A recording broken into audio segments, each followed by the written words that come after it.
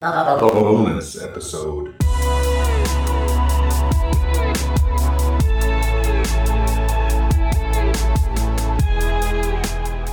All right, guys, we are doing this. I'm super excited to have this bonus episode drop, and Paul and I have been talking about it for a few weeks now, so it's finally here. Paul, welcome back to the show. How's it going?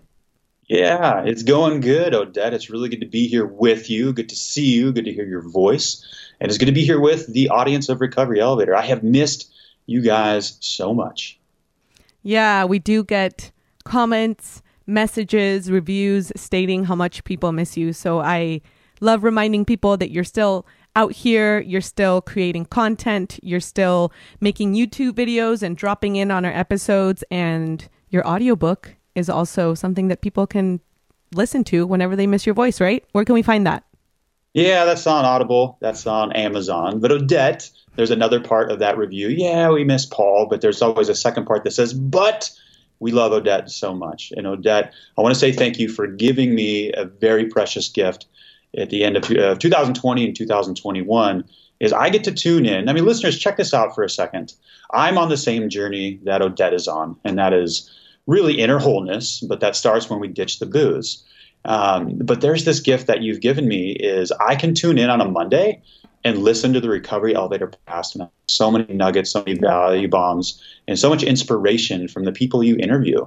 And listeners, there's some times where, you know, as the role I'm in, I listen and I write down notes and give Odette feedback. But most of the time, within a minute or two of the episode, I forget about that role and I'm listening as a listener. And there's so much value from that, Odette. So I want to say thank you for that tremendous gift. And you've given me a break. And I've been able to focus on other things with Recovery Elevator, such as courses and other things that I'm going to talk about. And one of the questions that a listener asked us today, and I'm excited to cover those. So Odette, big thank you. And I'm excited to be here with you guys because I love this material. I love these topics. I'm excited to get into it. Yeah, I'm really happy you're here, and I'm excited that we get to address some of the questions that listeners have for both of us. Some are directed to you, some are directed to me, and some of them are questions that we can both answer since we do have like that shared mission that you said of inner wholeness, but we have different paths and different lives. So I'm excited that we get to share a little bit more about ourselves with the audience. And we're going to get going, guys, because we got a good amount of questions and we want to make sure that we cover as many as possible during this bonus episode. So Pablo, listo? Odette, vámonos. Let's do this. Let's do this. You're up first. What are you going to ask? All right. Okay. We're going to alternate reading the questions. And since this one is directed towards Odette, here I go. Number 1, I still find it difficult that my husband drinks every day. I don't know why it makes me feel angry inside, but I do all the time when he drinks. How can I approach this, Miss Odette? This is a very loaded question. Thank you, brave listener who wrote us to ask this. And it is hard. I want to acknowledge that. I asked this exact same question to my therapist multiple times, and I did not really like her answer, but I found a lot of value in it. You know, she really encouraged me to work on myself and stay on my lane. Obviously, when we're in a relationship, whatever our partner is doing affects us directly. But I found that the change that I was looking for came from actually removing the focus from somebody else, from your husband, and to putting that focus on what I needed to improve about myself. Because the more I healed myself, the more I learned how to assert myself and how to set boundaries with other people, including with your significant other. And that's something that I didn't know how to do. So instead of obsessing over how badly someone else is doing in our lives, the suggested advice is to kind of shift gears and focus on yourself, which is a lot of the times harder. Therapy really helps. I'm a big proponent of it. So it's a good start if you have that option available to you. Thanks for your question. Yeah, great answer, Odette. And it sounds like you're saying pull your energies back to yourself. I love that. And listeners, we've got about 24 questions. And so we're going to loosely, organically answer these questions, but we're also going to kind of be do a rapid fire format as well, just so we can get through all of them. And it's not going to be a 5-hour episode. All right. Number 2, Odette, you're up. Number 2, somebody asked, what do you suggest I do when friends and family seem uncomfortable around me when I say I don't drink? They say stuff like, bloody hell, you only live once, may as well drink. What do you say to that, Paul? Yeah, okay. What I have to say to that great question is when you get that type of pushback, you can really get started with your 2.0 version of your life right now. This is an incredible opportunity, right? You've been given several opportunities to set those boundaries, to really push past those people-pleasing tendencies, and you're going to start creating space for your new life. And another thing I want to say with this is give it time. They are watching, right? There's a reason on the airplanes they say put the oxygen mask on yourself first. I always question that. I'm like, wait a second. Don't you want to put it on the toddler or your child first? But that's not how it works. And one of my favorite episodes is episode 204 with one of my best friends named Dusty. He quit drinking, and within a matter of a year, I think 3 or 4 other people in his family quit drinking. So sure, they're going to give you that narrative, that pushback, but they are watching, and they are energetically following your footsteps. And the second part of this is, it doesn't really mean that they aren't supportive. You got to keep in mind they're also on their own journey as well. Yeah. Okay, next question, Odette, here we go. And for some of these questions, she might answer, I might answer, and we both might answer. So, okay, number 3, what are the future plans for RE and what is in the works? Odette, I'll field this one. Is that cool? Yeah, that's cool. And you're going to mention something that I'm excited about, which is retreats. But what do you have to say? What's exciting about RE in the next couple of years and in the next couple of months? Okay, well, we want to talk about the podcast first. Number 1, I've missed you guys. I don't want to give too much information about the plans. We're currently in season 2. I do want to come back in some sort of capacity. Again, not sure how that's going to look. Number 2 is there's so much talent in Cafe RE in this community. We want to get more voices on the podcast. And of course, when COVID settles down, there will be more retreats. And there's going to be 3 types. Number 1, retreats, like the one we're doing in Montana. It's more of a rustic. It's up in the mountains, a nature setting. And number 2, there'll be more hotel events. That's where we rent out conference space, things like that. Number 3, alcohol-free travel. And I've been actively looking for retreat centers. I've visited a couple locations in Costa Rica. There's a spot in Peru. And way down the road, there's the Rat Park experiment. All right. This is Bruce Alexander did this in the 70s. It says your environment is what creates the addiction. This is something way down the road on my bucket list in life. I want to try this out in real life. This would entail, getting several acres of property and creating an environment where the alcohol is no longer needed. This would be like an in-person community. So that's kind of that's down the pipeline for me. What do you got, Odette? I'm just very excited for everything that's happening. And more importantly, because I do help with the planning of events and retreats, I'm just really excited to get those back online and to have more in-person connections with all of you. So I'm excited. Stay tuned for all of the updates. Real quick, our first event is August 18th to the 22nd in Bozeman, Montana. Registration opens March 1st. Yes. 4 Cafe RE members, right? 4 Cafe RE members March 1st, and I can't wait to see some of you there. Paul and I will both be there, and there will also be ice cream. Just saying. Next question says, how did you guys best handle your early days of an alcohol-free life, and how do you handle your days today? So kind of like now and then, early recovery, and now. For sure. Odette, you want to go first on this one? Yeah, I feel like I've definitely toyed around with different tools, but I do have my consistent ones that I keep coming back to, and that for me personally, they just really do the trick and help. And I obviously have good days and I have dip days, as I like calling them, but I try to be consistent with moving my body. I really notice how changing my body changes my mental state. I still go to therapy. Sometimes I go more, sometimes I go less. Staying connected. We're still in the middle of a pandemic, so I try to attend online meetings, online webinars, and have safe, independent meetups. We went for a nice little hike a couple of weeks ago with some RE members, and that really energized me. Those things just work no matter where I'm at in my sobriety. Just staying connected with the community and staying connected with myself. What about you, Paul? Yeah, Dad, I can only speak for myself on this one, but quitting drinking was the most difficult thing I've ever done in my entire life. Hands down, without a doubt. Flip side of that, the most rewarding thing I've ever done. It's opened up the most doors, created the most pathways to a healthier new future for me. So for the first 30 days and to initiate the process, it's going to take a Herculean effort, right? It's going to take a complete transformation of what you did before. So for my first month, my first week, I actually left the city of Bozeman. I knew there was too many triggers, too many polls, too many calls. And I did a hiking trail up Spanish Creek Canyon for 30 straight days. I walked to this waterfall, and sometimes I just sat and I looked at the clock spin, right? And said, I'm not going back into town until the sun goes. So for the those first week, the first 2 weeks, first 30 days, it's going to take a tremendous effort of doing something differently.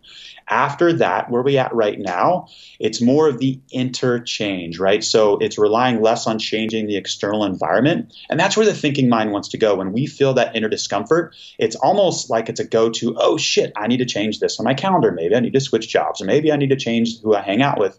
But now it's like I immediately go inside and I sit, right? And I try to build that internal connection, knowing that the external connection will be reflected in only a matter of time. Yeah, great question. I love that one. Let's go to the next one.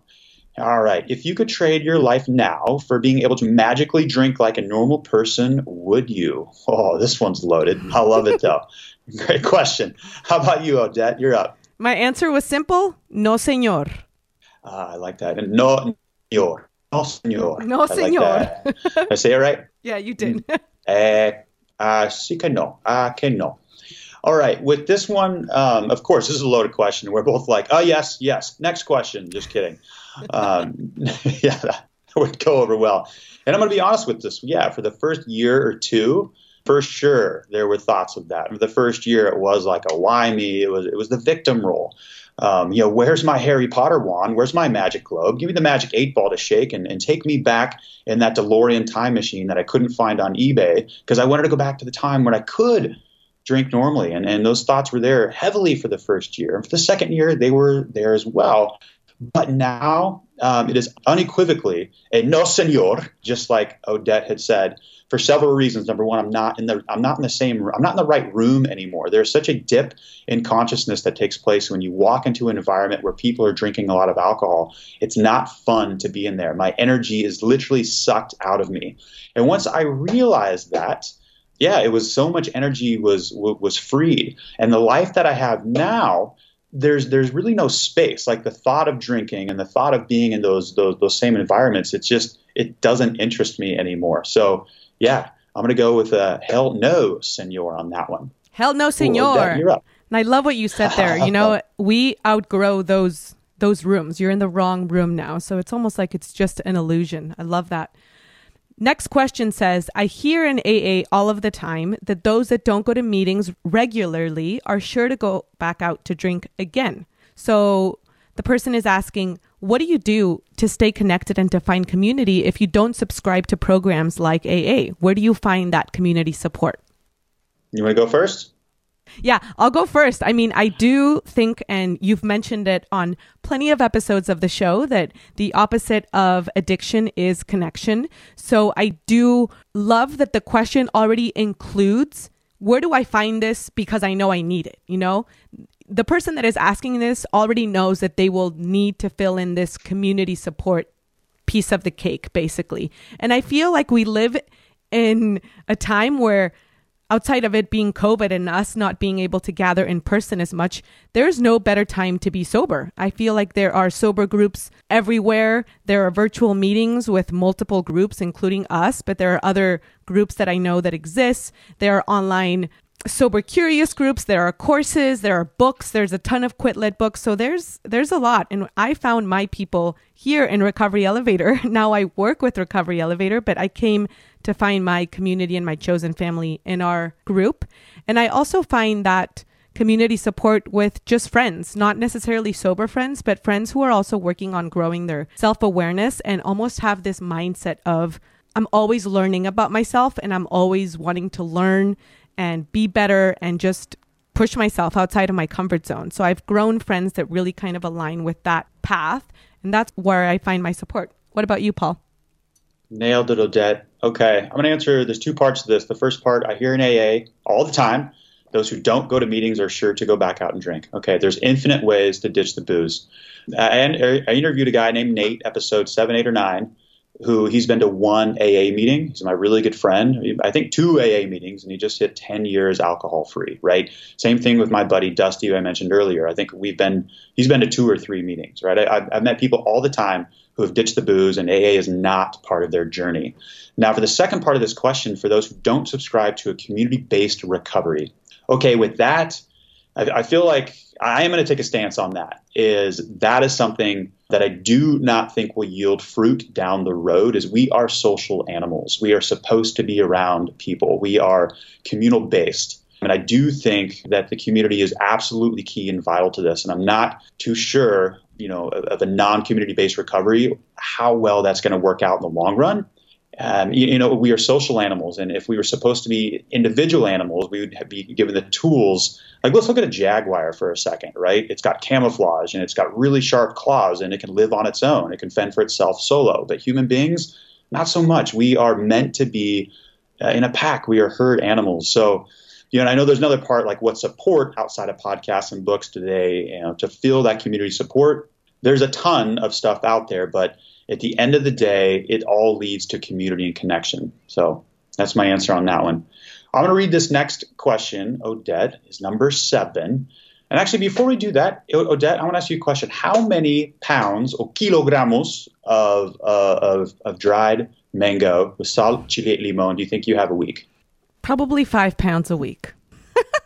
She loves her Trader Joe's dried mango with chili. Every meeting we have, there's a bag in the background. I love it. It is my COVID snack of choice. Who am I kidding? It's just my snack of choice, no matter what's going on in the world. It's too good. All right. Question number 7. It says, I'm in my 2nd year of sobriety. I feel like the first year was a lot of filling my toolbox and learning how to survive without alcohol. When in your journey did you really start to thrive and live your best life? What steps did you take to embrace the new you and live out loud?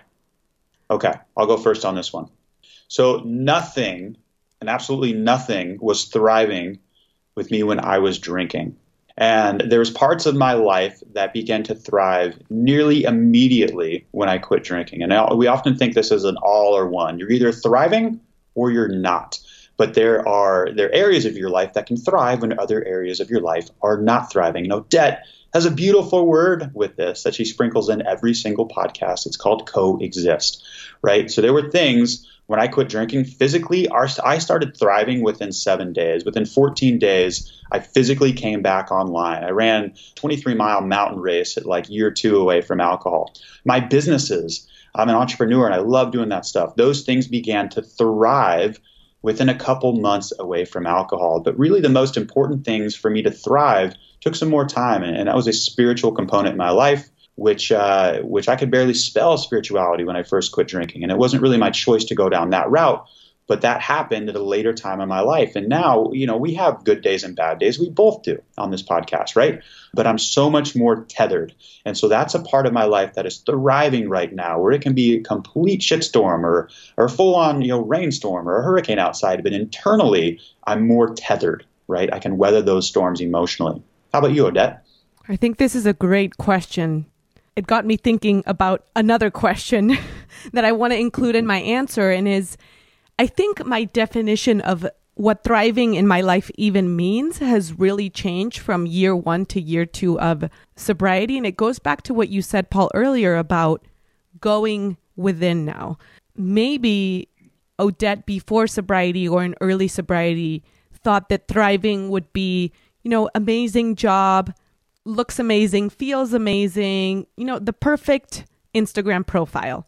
And now I've realized that thriving to me means peace within myself, knowing myself, and that understanding, you got the word before I did, understanding this reality that things coexist. Sometimes when I'm thriving, it's actually when I'm having a really shitty day, because maybe I'm thriving when I'm growing and getting to know myself better and embracing parts of myself that I didn't want to. When I'm feeling the yuck and like eating the shit sandwich, in my mind now, that's sometimes thriving.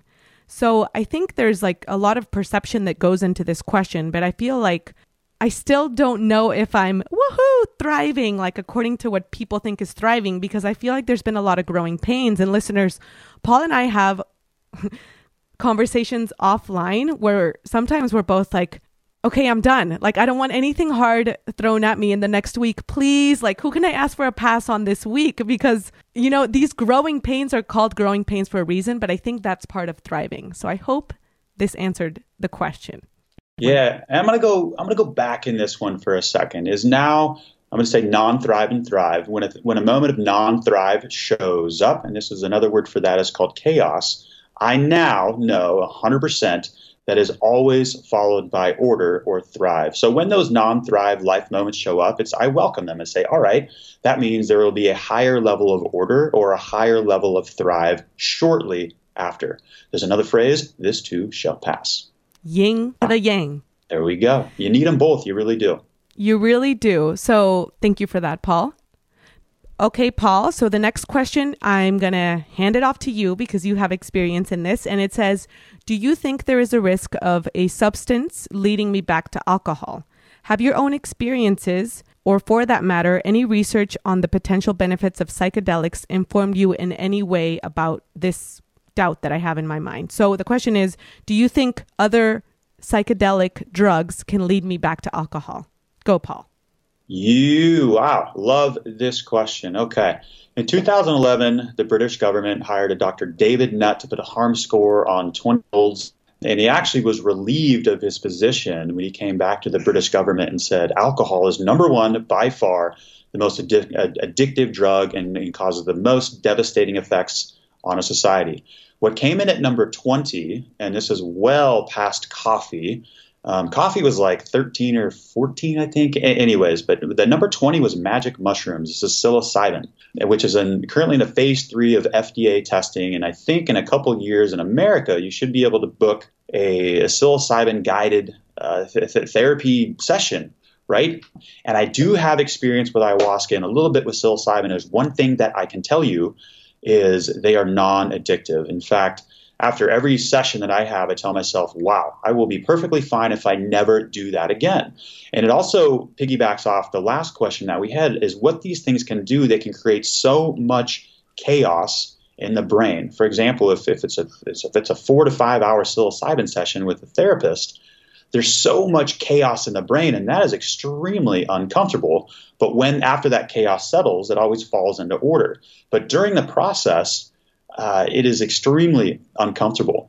But a lot of these therapies are guided or geared towards those who are struggling with mental health issues such as anxiety, depression, and addiction. And I think we are going to see several paradigms in the recovery world shift, if not completely collapse. And these are natural plant medicines that are found everywhere. And I don't believe in a magic bullet or a quick fix or a pill. And I still don't feel these are those, right? Because you're still doing 6 hours of intense inner work to find that calm after the chaos. But again, I'm gonna take a stance on this and say no. Some of these, in the right set and setting, having a psychedelic experience lead you back to alcohol, it's not in my experience. And it's not in my experience have I heard a story of this. And I've been in this area for a little bit of time now. So great question, and I hope that helps.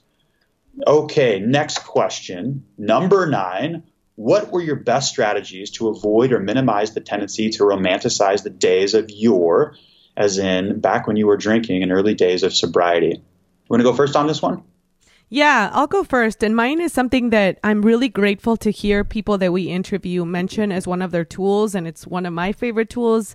Very simple tool is just play the tape forward. And I just have to, and still have to, not just in early sobriety when I romanticize a drink, continue to give myself this little pep talk that everything that I have now is because I chose this path.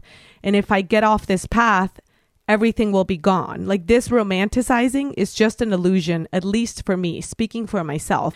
Now that I'm 2+ years in on this journey, I still don't think I got this. And then on days when I do, that's what I have to remember, that if I'm looking at a family all drinking wine, teenage like not teenage, like young adults, kids, which I have kids. So young adults with their parents all enjoying a glass of wine.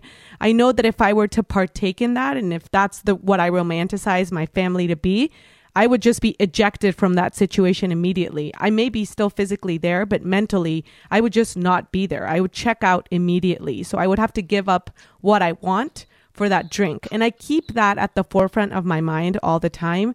And that just really does help me, that it's just an illusion, or at least for me. What about you, Paul? Odette, I love you said that. Give up what I want for that drink. That's a complete deviation for where you see your future version 2.0 Odette going. I love how you said that. First off, there's this thing called the ISM, incredible short memory. And there's another word for that called euphoric recall. This is why women have a second or third, or Mormon moms have 8 babies, right? We don't quite recall accurately of how shitty it was towards the end of our drinking. And it's okay to have these feelings of romanticizing, guys. Football used to be a huge part of my life. And I coached high school football where I played football this last fall. It was an incredible experience. And there were some days where I said, man, I wish I could put on the shoulder pads and the cleats and play football again. Then I sat there for a second and said, wait a second. A, you get your ass kicked. Football is a painful sport. But B, there was a lot of anxiety tied up with that, a lot of work. And then when I sat with it, and kind of like you said with Play the Tape Forward, it was nope, I'm good. I'd rather be on this side of the equation. So be aware of it, that it's happening, and let it happen. It's okay. The mind has 60 to 70,000 thoughts per day. Most of them are wrong. So when you do have these romanticizing thoughts about it, start to question those thoughts and say, wait a second, was it really that good? Yeah, great answer, Odette. Did you read the last question, or do you want me to read this question? I got this question. Oh, it's actually... It's you got it. All right. Yeah, it's directed to you, so I am gonna go ahead and read it. The question says, I seem to have a problem sometimes with lack of structure or just a regiment. Days when I work or I have commitments, it seems like I don't have so many thoughts in my head because I'm pretty focused on the task at hand. Less thoughts equal less anxiety for me. So Paul, you've been doing some traveling and doing a bunch of perhaps non-structured things. Do you struggle now, or did you in the past, with not having structure? And if so, what tools did you use to navigate that? And I love this question because we do sometimes prescribe structure in early sobriety as a way to help. So what would you have to say to this? Yeah, great question. And we do prescribe that. I mean, like prescribe, right? And the courses that we do, one of the classes on routine and structure, and we want people to create those healthy routines in the morning and healthy routines before they go to bed at the evening. And I like this question, and I'm glad the listener is recognizing that the days with that structure are easier to get through. And I'm a firm advocate. You can't think yourself out of a drinking problem, but you can view these patterns and say, wait a second, if I got structure, I drink less. So for sure, double down on that. And even on the days where you're not working, try to find structure. And this is the reason why when I'm traveling, and I do experience this, it's going to be challenging at times, why I took Spanish class in Oaxaca, Mexico. Like I lived in Spain for 3 years. I'm not totally fluent in it, but yeah, like I could get by just fine without taking classes, but this is a big reason why I do it. Sometimes I take city tours, even though I live in the city. I go to AA meetings in these other countries to build in that structure, to build in that routine. And when I'm not traveling, this is the cool thing we can do in a life without alcohol is we can find new routine. I volunteered for a theater group. This is like 2 years ago, just to try new things. But it was that structure, that routine that I try to build in my life as well. And we can learn a new skill at the same time, like take a weekly guitar class, a weekly singing class, and things like that. Love the question. Double down on that routine. All right, here we go. Number 11. I would love to hear Odette speak on how alcohol abuse works with eating disorder recovery. The sobriety world is very diet culture oriented and fat phobic. Any guidance on fighting the voice or needing to restrict, manage weight, and it's okay to eat? Great question. I get a lot of listeners message me about eating disorder issues as well. And on episode 312, I actually talk about why I get so many messages. It is not a coincidence. There's data, there are numbers that show the relationship between alcohol abuse and eating disorders. So if you haven't listened to episode 312, please do, because I do go more into detail. But what I always just honestly recommend, and it is what worked for me, was work with a therapist or someone that specializes in eating disorder recovery, not just a therapist, but somebody that knows and has this background, because the brain works in a really funky way when you struggle with an eating disorder. And it's very specific. And for me, what really helped with those specific things that you were asking about restricting, managing weight loss mentality was also having an eating disorder nutritionist for a certain amount of time, because I didn't trust my brain. I didn't trust my thoughts. I knew exactly how many calories everything had. I knew exactly what to eat, when to eat it. So I had to take somebody else's hand and do what they told me to do for a period of time until I was able to trust my body and trust myself.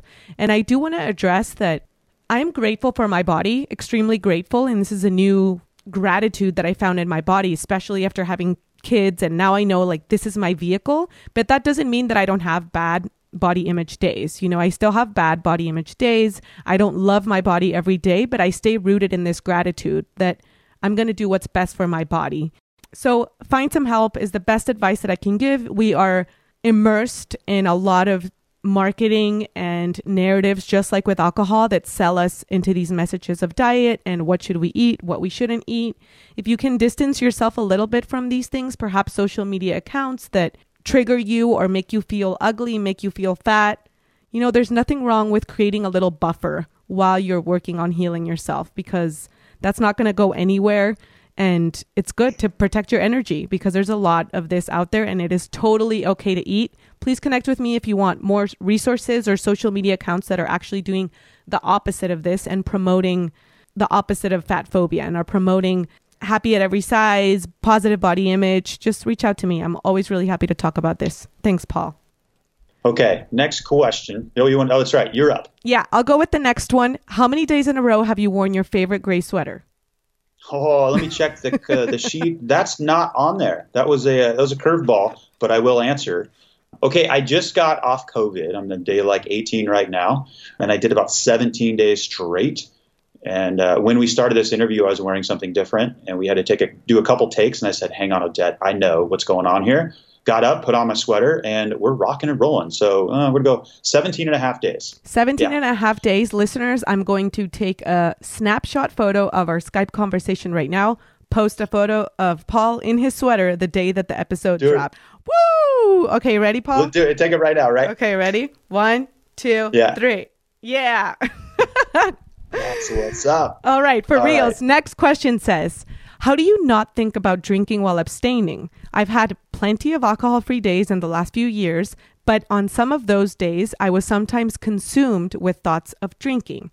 So the drinking was obviously gone, but what about the thinking? Have the thoughts around alcohol gone away from you too? Go, Pablo. All right. Okay. Every single song that's ever been written is about love. Sometimes the lyrics will give you a different idea, but everything's about love, right? And then a good majority of those songs are written about how hard it is to say goodbye to love, right? I think it's the country music genre, in fact. And so it's recognizing that saying goodbye to something is really difficult. And in our courses, one of our assignments is a Dear John letter where we formally say goodbye. We say adios. We grieve it. You can burn that letter. You can fly it off a cliff, turn it into a paper airplane. You can save it. You can do whatever you want.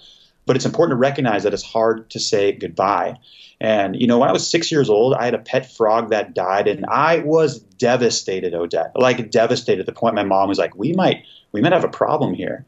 But eventually what happened, you know, a month later, was still devastated. But 4 years later, just kidding, I got over it a little quicker than that. But the point I'm trying to make here is give it time.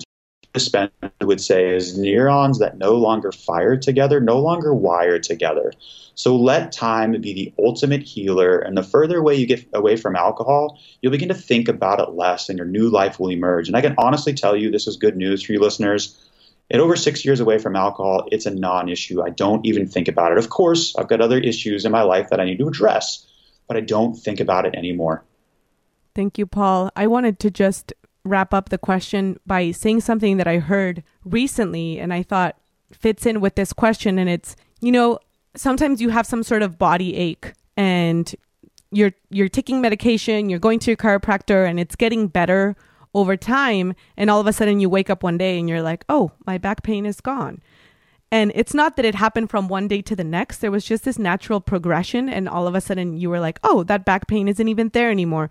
It's kind of the same with the thoughts around alcohol. So yes, give it time. I love that advice, and it does get better. So stay the course. Okay, number 13, Odette. What supplements, if any, have you used to help restore the damage done by long-term use of alcohol? Go for it. My favorite one is sleep. I love sleep so much. I track my sleep. I love my sleep. And I know that sleep is one of the ways that the body naturally restores itself and just makes up for a lot of the damage that was done. So sleep a lot, get your rest. I also am a firm believer in vitamins. I think we live in a world where not everyone has access to all of the vitamins and minerals that we need on a given day to thrive. So getting a little help with vitamins is, I think, a great idea. Lots of water and food. A lot of the times we neglected our nutrition when we were drinking. So just going back to those simple things that our bodies thrive on, good food, good sleep, good rest, good water, and some time out in the sun, some vitamin D. What about you, Paul? Yeah, I'm a firm believer that we already possess the tools necessary to heal if we take a couple common sense things into account. Number one is sleep, getting outside in nature. I love getting outside with my shoes off. That's why walking on the beach without shoes feels so good. There's a lot of science behind that. We're supposed to be connected to the earth. I like lemon in my water. I like tea. I like cocoa water, right? And I have done supplements, but right now I'm not taking any. I'm a firm believer if you're hitting those, get good sleep, get good rest. I mean, it's kind of like basics. Like if you're tired, take a nap. If you're tired at night, go to bed. Make sure you're drinking a lot of water, things like that. Yeah. Okay, next question, Odette. Here we go, number 14. We're cruising here. All right, one thing I would like to hear from you and or Paul is your spiritual journey as you got sober and how you find your higher being. I want to go first on that one. Here we go. As I mentioned earlier, spirituality wasn't really a thing in my journey. And about 3.5 years in, I was pulled in that direction. And so much so, I was almost grasping. I was seeking for answers of like, what the hell is happening? And I think April 14th was a date that I journaled about. And I met with an astrologist a couple months after that date. She looks at my chart. She's like, whoa, Paul, you're in a lot of change right now. And in fact, it started on April 14th. It's like, oh my gosh. All right. So there's something going on there. Right. And I don't have a name for it. It's a he. Is it a she? I don't know. Right. But I can tell unequivocally, I've had too many life synergies, too many breadcrumbs of life showing up, that there's something beautiful at play. And, we all struggle with control. We do. But those in the addiction field, it's like an added layer of control that we struggle with. And it's recognizing now that you need the mystery. You need the magic. You don't need to know it all. And that's the beauty of life. Because if you did have all the answers and if you knew everything and it was so rigid and so structured, it would get boring really fast. That's 100% true. And Paul, I feel like you and I have somewhat similar spiritual journeys where it's more on the spiritual path versus the religious path. I feel like you and I don't really feel any resistance towards religion, but we kind of lean on more on spiritual journeys and understanding that we are all connected and we are all part of something much bigger than ourselves. And it's weird. I feel like you said in the last answer to the question about not thinking about alcohol that time is the healer of all things. And I also think that time is interesting because time has its own timeline. So I feel like this whole part of our journey, which is about spirituality and higher power, whatever you want to call it, is kind of on its own path. Like things will be presented to you when you're ready. I think that if I would have gotten that book from Eckhart Tolle that rocked my world 3 years early, it wouldn't have had the same impact, and that landed on my lap, I think, at the exact right time that I needed it. So stay curious and be patient. I don't think it's something you can force. I think it's already rigged in your favor, as we already always say as well. So just stay curious. Hang on, Odette. I'm writing some notes here. Hang on. Time has its own time. I love that. I love that. Seriously. Value bomb by Odette. All right, you're up. Number 15. Number 15. How do you distance yourself from perfectionism? Great question. Hard question. Yeah. Hey, Odette, read that question one more time. How do you distance yourself? Sorry, I thought I was going to One more time. How do I'm you? sorry. I'll read it. How do you? Sorry. Well, how do you Fine. You read it. You read it, Pablo. How do you? All right, you're going to see what I'm trying to do here. How do you distance yourself from perfectionism? I think we just tried to do that. When we were going to record this interview, there was this rigid structure in my mind. It was like, all right, we're going to alternate what questions we read. You're going to write your bullet points in blue. My bullet points will be in violet. And then we're going to have a stopwatch. We're going to talk for 45 seconds to a minute each. And then Odette was the one that was like, well, like, let's scale back a little bit there, Paul. I'm like, you know what, Odette? Not. And I was like, you know what? I think she's right on that one. So how do you distance yourself from perfectionism? Distance yourself from addiction. You got to recognize with awareness that it's there. That's it. That's all you need to do. And that's what I've been doing in my life, recognizing that it's there. And I appreciate you. You know, you are one of the people in my life that I can kind of gut check a little bit sometimes. I think there's a lot of value in those types of relationships and friendships. And I need that sometimes. I need someone to be that for me, to where I'm like, hey, Odette, you know, like, you're being a little rigid. And perfectionism is deeply rooted in control as well. And I'm a recovering control freak. So just loosening my grip on things that are outside of my control helps me loosen my grip on perfection. So it works with control as well. It's a daily practice. Thanks. Yeah. All right. Number 16. How can I help a loved one get on the AF journey? That means alcohol free. 2, without using too many of my own personal experiences, and also without falling off myself. Go for it, Odette. This reminds me of question number 1. You know, it's really hard, especially when you care. You said it's a loved one. It's really hard, but I think that in staying on the course yourself and not being codependent, not enmeshing yourself to that person, will ultimately help both parties. So it may seem counterintuitive because you think there must be something I can do to help, and you're trying to do all of the things, and then you just add resistance. In adding least resistance, you will clear the path for both. It is completely counterintuitive and hard, but I highly recommend you just stay the course on yourself and hold space for your loved one. Paul? Yeah, this piggybacks off question number 2. And I'm a big fan of Ludacris. And he's got a new song called SOTL with Lil Wayne. And he's got a great line in there. He says, as Gandhi says, you want to be the change that you want to see, right? And so the best absolute way to help anybody on their AF journey is to be the change that you want to see. And that's it. Energetically, they will see what's going on, and they will follow your footprint in consciousness and make the same decision. And without falling off yourself, well, that's just life. Sometimes we crash and burn hard in life. That's just part of it. That's how we grow again. That's how we once again find those moments of thriving when we previously weren't thriving. So that's okay too. It's all part of it. All right. Next question. Siguiente pregunta. Next question in Spanish. How did the transition between hosts come about? Did Paul ask Odette, or did Odette send out an unconscious signal? Was there a specific sign in the universe to make this event happen? Pablo. Well, I like this. Siguiente pregunta. Okay, I was in Oaxaca, Mexico when the world seemed to unravel, right? This was from COVID. This was last March. And I find it ironic with the timing. Odette and I's path, we've had some really spiritual conversations. She's from Guadalajara, and I dated a girl from Guadalajara, I think when I was 24 and 25. And I went to pick up this girlfriend of mine in Guadalajara, Mexico, who was a teacher at an English-Spanish school. And I walked into the classroom, and we think Odette was in that classroom because Odette attended that school at the same time where my ex-girlfriend was teaching. So I don't know. We've had some fun conversations about that, how we're supposed to be working together in some capacity in this life. And we've done some challenging things together. Number one is this podcast transition. It's just, we chatted about it. There was like one small hiccup, and I would previously have thought there'd be a bunch of them. And Odette has been so graceful with this, and she's been awesome. And it was enjoyable, the handoff. I was in Oaxaca, Mexico, and the idea just came. I said, oh my gosh, like I need to take a break. I knew that, but I didn't quite have the idea of somebody taking over, right? And that could be ego, that could be control. I don't know, but it wasn't there.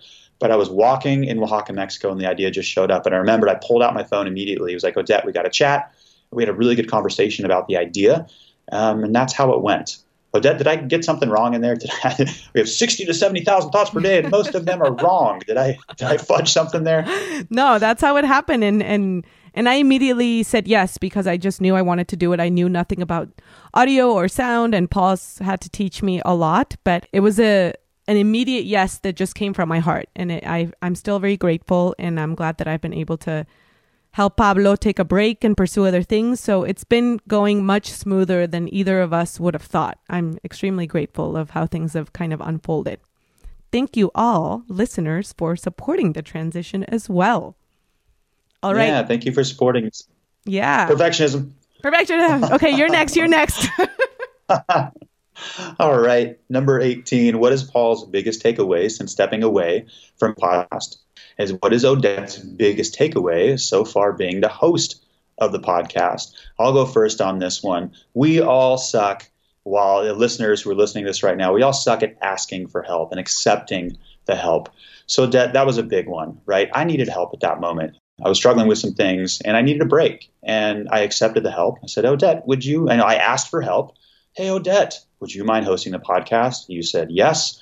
And packed in there were hundreds of smaller lessons and opportunities for growth. So thank you. That's been my biggest takeaway, is accepting the help. Yeah. And my biggest takeaway from hosting so far is that we all, not only are we all connected, but we all need each other. You know, I was talking to someone yesterday that I interview. He's also a Cafe Ari member, and I needed him yesterday. It was my turn to interview him, and I needed that interview as much as he needed it, or maybe more. You know, I've been having a really hard week, a really stressful week. I have my kind of depression dips that I've already mentioned even on this one episode that we're recording right now. And I didn't even want to record an interview. I was like, no, but I'm going to show up. And after that 1 hour spent with that someone, I felt so much better. And if you look at that from the outside, you think that I was the one helping that person, but that's not how this works at all. We're all showing up for each other, and we need each other more than ever. Whether or not you're on day 1 or day 1000, you can learn and benefit from having relationships with everybody else. And yeah, that's what I've discovered. You know, we learn from each other and we lean on each other. Even when you think the roles are already pre-established, sometimes that's not the way that it is. Okay. Next question. Here we go. Do you have any advice on when is a good time and how to be open and out about your sobriety with employers and old friends, strangers, etc.? I struggle with thinking it's none of my employer's business because it doesn't affect the job I do, and I don't want to deal with the conversation that comes with telling them, but then find myself avoiding the truth about it and feeling shitty later. You're up, Odette. We talk about burning the ships a lot, right? And burning the ships in Recovery Elevator, we refer to like, when are you going to talk about it? When are you going to talk about it to your friends, to your coworkers? When are you going to throw up a Facebook post that said, I said goodbye, I said adios to alcohol? And I think that this question, a part of the answer to this question is just self and radical honesty. You know, what is your style? What is your personality? I went out and burned the ships, and then I went and had a drink 30 days later. I burned the ships with everybody, and then I still went and drank. You know, so what are you trying to accomplish with these conversations? And who are you? What is true and authentic to yourself? For some people, that means maybe telling 1 or 2 people at a time. For some people, that means maybe sending out an email to their boss.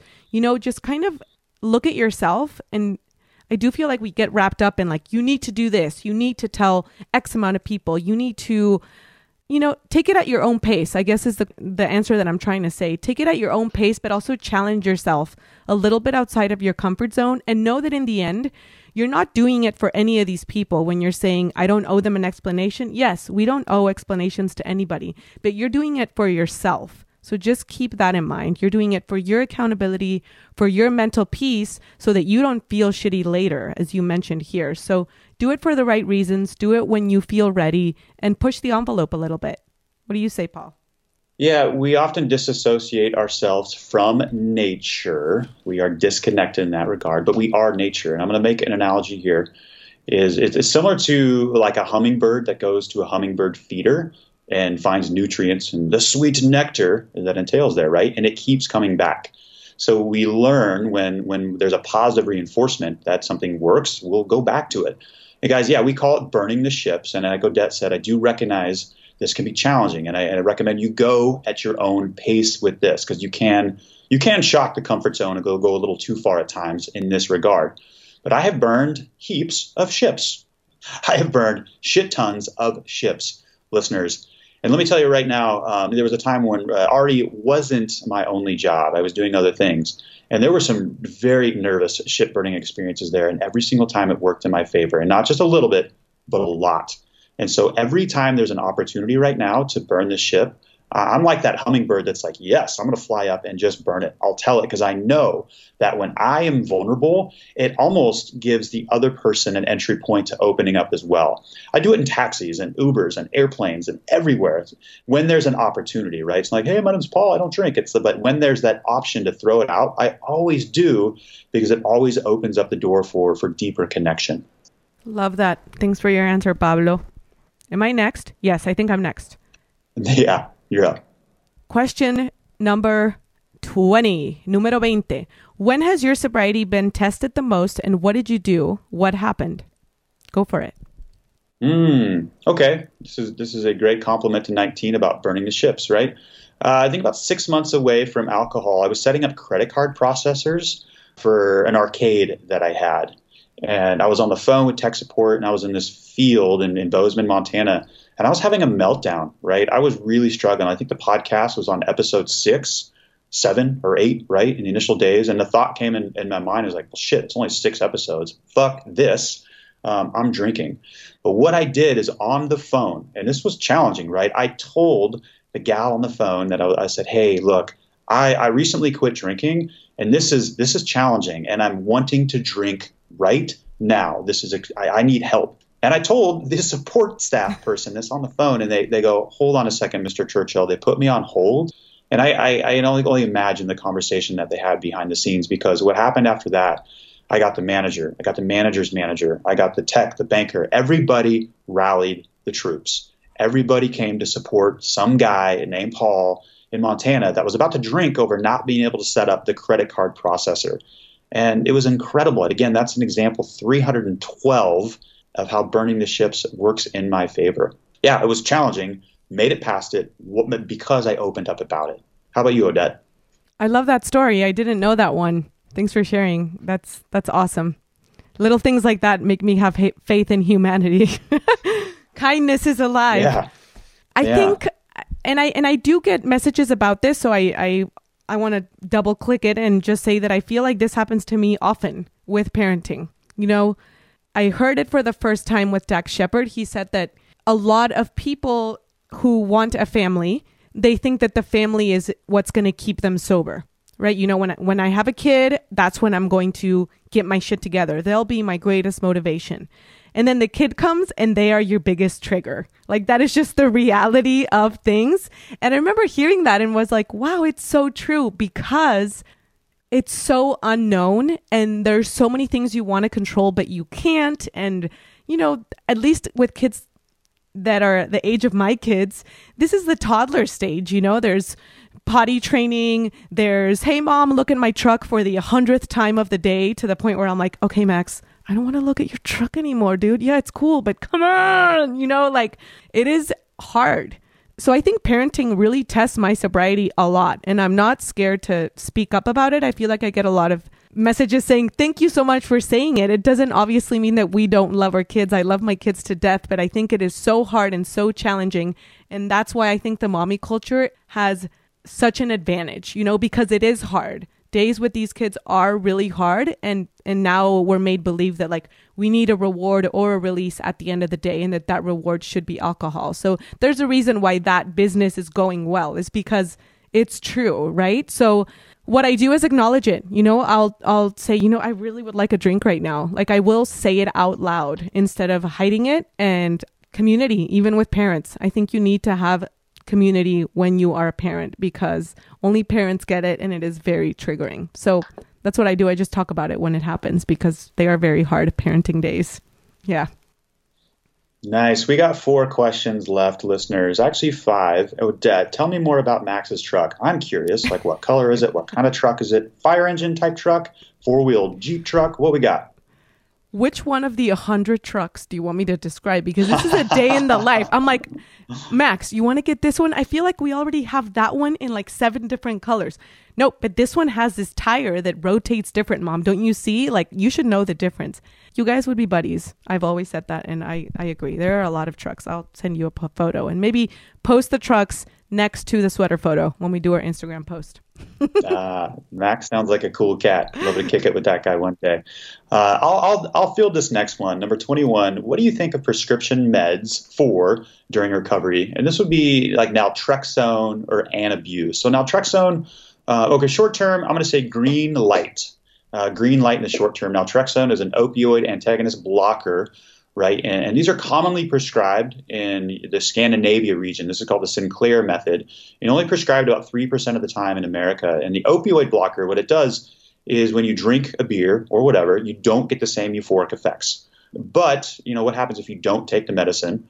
And then it's working on the dopamine system in the brain. It also affects other things like, say you like to play guitar. What happens when you pick up the guitar? You don't quite experience the joy in the same way. But yeah, if it helps you in the short term get off alcohol, green light. There has been some good anecdotal and scientific evidence around those. Anabuse is the pill that when you drink, your body has a violent reaction, right? Again, in the short term, that might work, but you're departing from alcohol off the stance or the focal point of fear, right? If I drink something, something bad will happen. That's okay in the short term, but you want to ditch the booze from love for the opportunity of the horizons in front of you, opposed to, I'm going to throw up when I drink. All right. Number 22, what have you learned the most about recovery from doing the podcasts? And what is the most common similarity you found after all the interviews, other than we all have a desire to stop drinking, of course?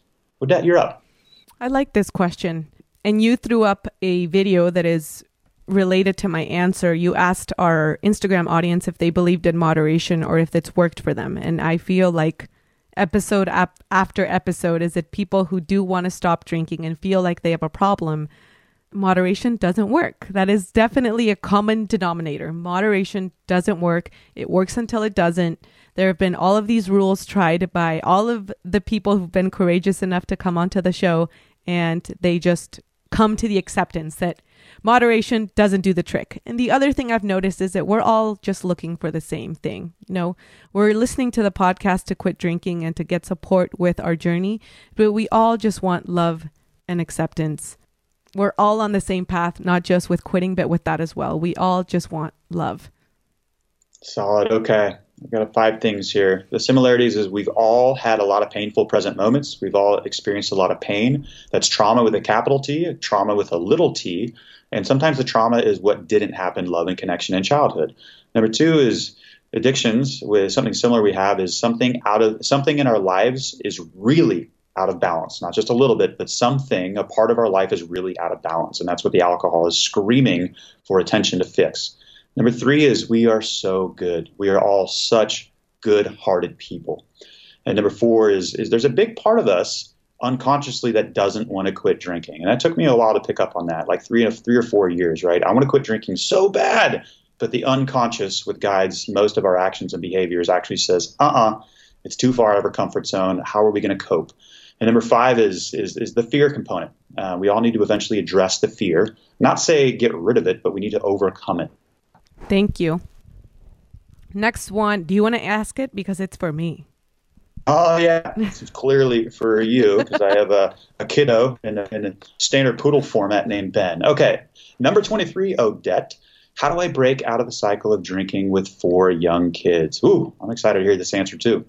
Yeah, listeners, the woman who emailed me this, it was a long email, and she let me know that she's really busy. And I have to be very wary of advice to other busy moms because I know what it is, but I know what it is to have 2 kids, not 4 kids. So bear with me because I also don't completely understand what having 4 children is, which is 2 more than what I have that I can barely keep up with on any given day. So our days are busy and there's only 24 hours in a day, but you have to make time for yourself. I know in the email it was mentioned that there's no time, carve out some time. It doesn't have to be a lot of the time, but if you make yourself a priority, so will your kids when it's their time. That has been my biggest reminder and motivator. You know, my kids will become me. My daughter will become me. So if my daughter sees that I'm taking care of myself, then I can only hope that she will take care of herself. She's not going to be exempt of pain and failure,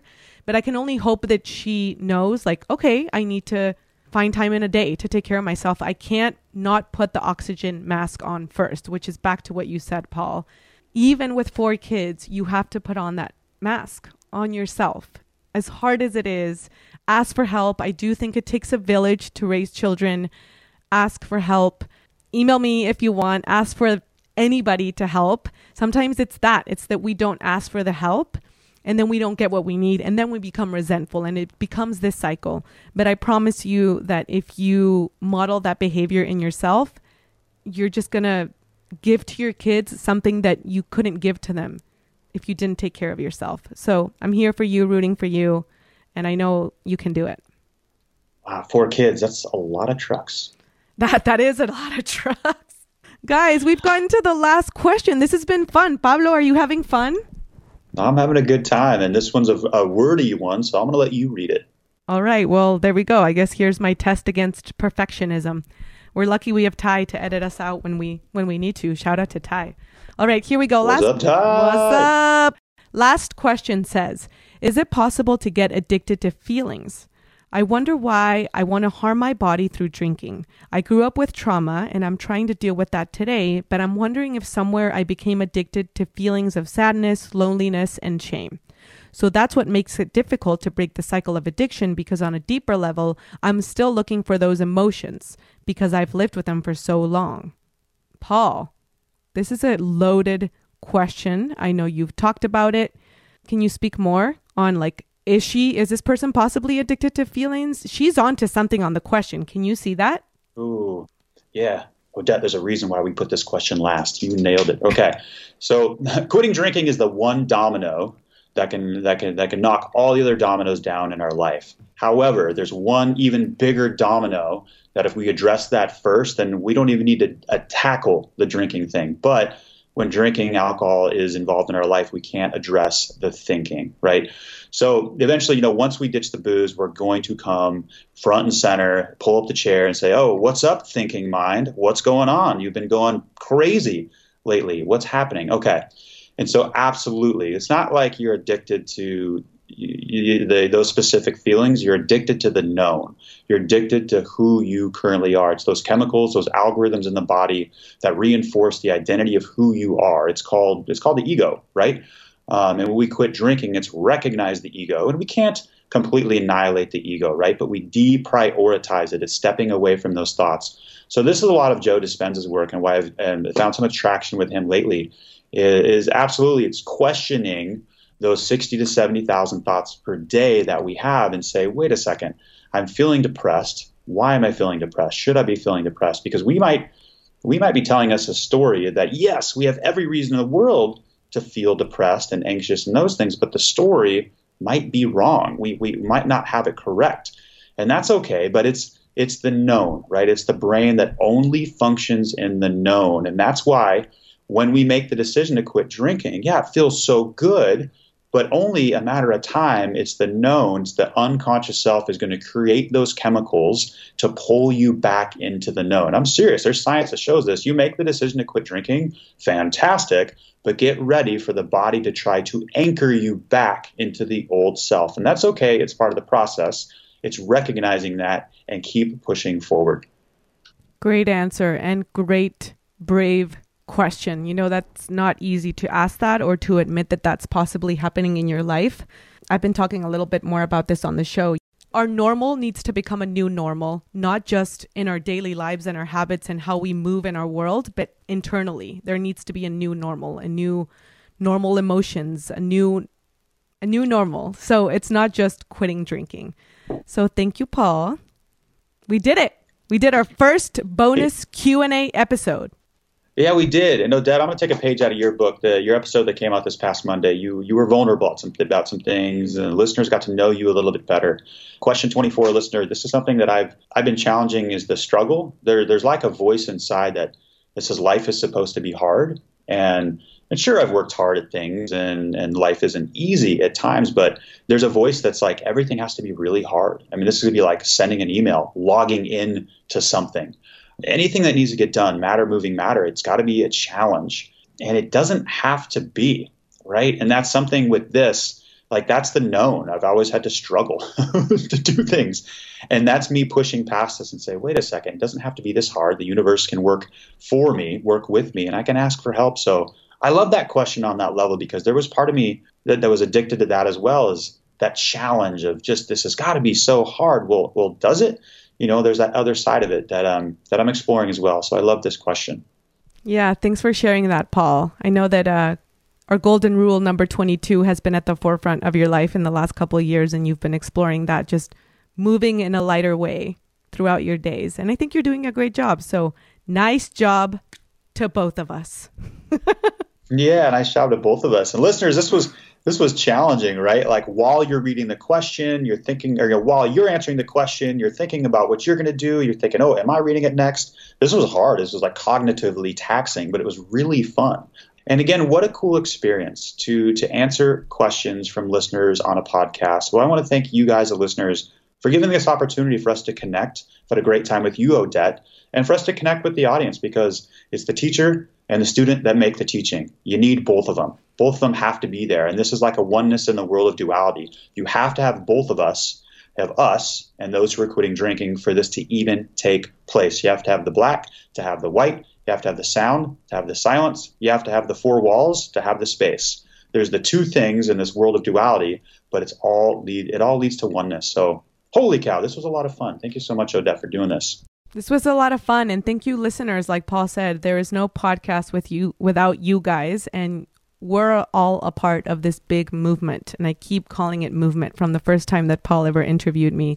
This is a movement, and each and every one of you are a part of it. So thank you.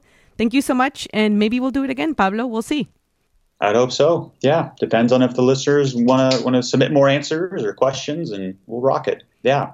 Thanks for having me on the Recovery Elevator podcast, Odette. Thank you for coming on. Enjoy Hawaii. I know you're chilling by La Playa, so enjoy it. Say hi to the whales, and we'll talk soon. Will do. All right. Adios, Odette. Adios. Thank you so much. Thank you.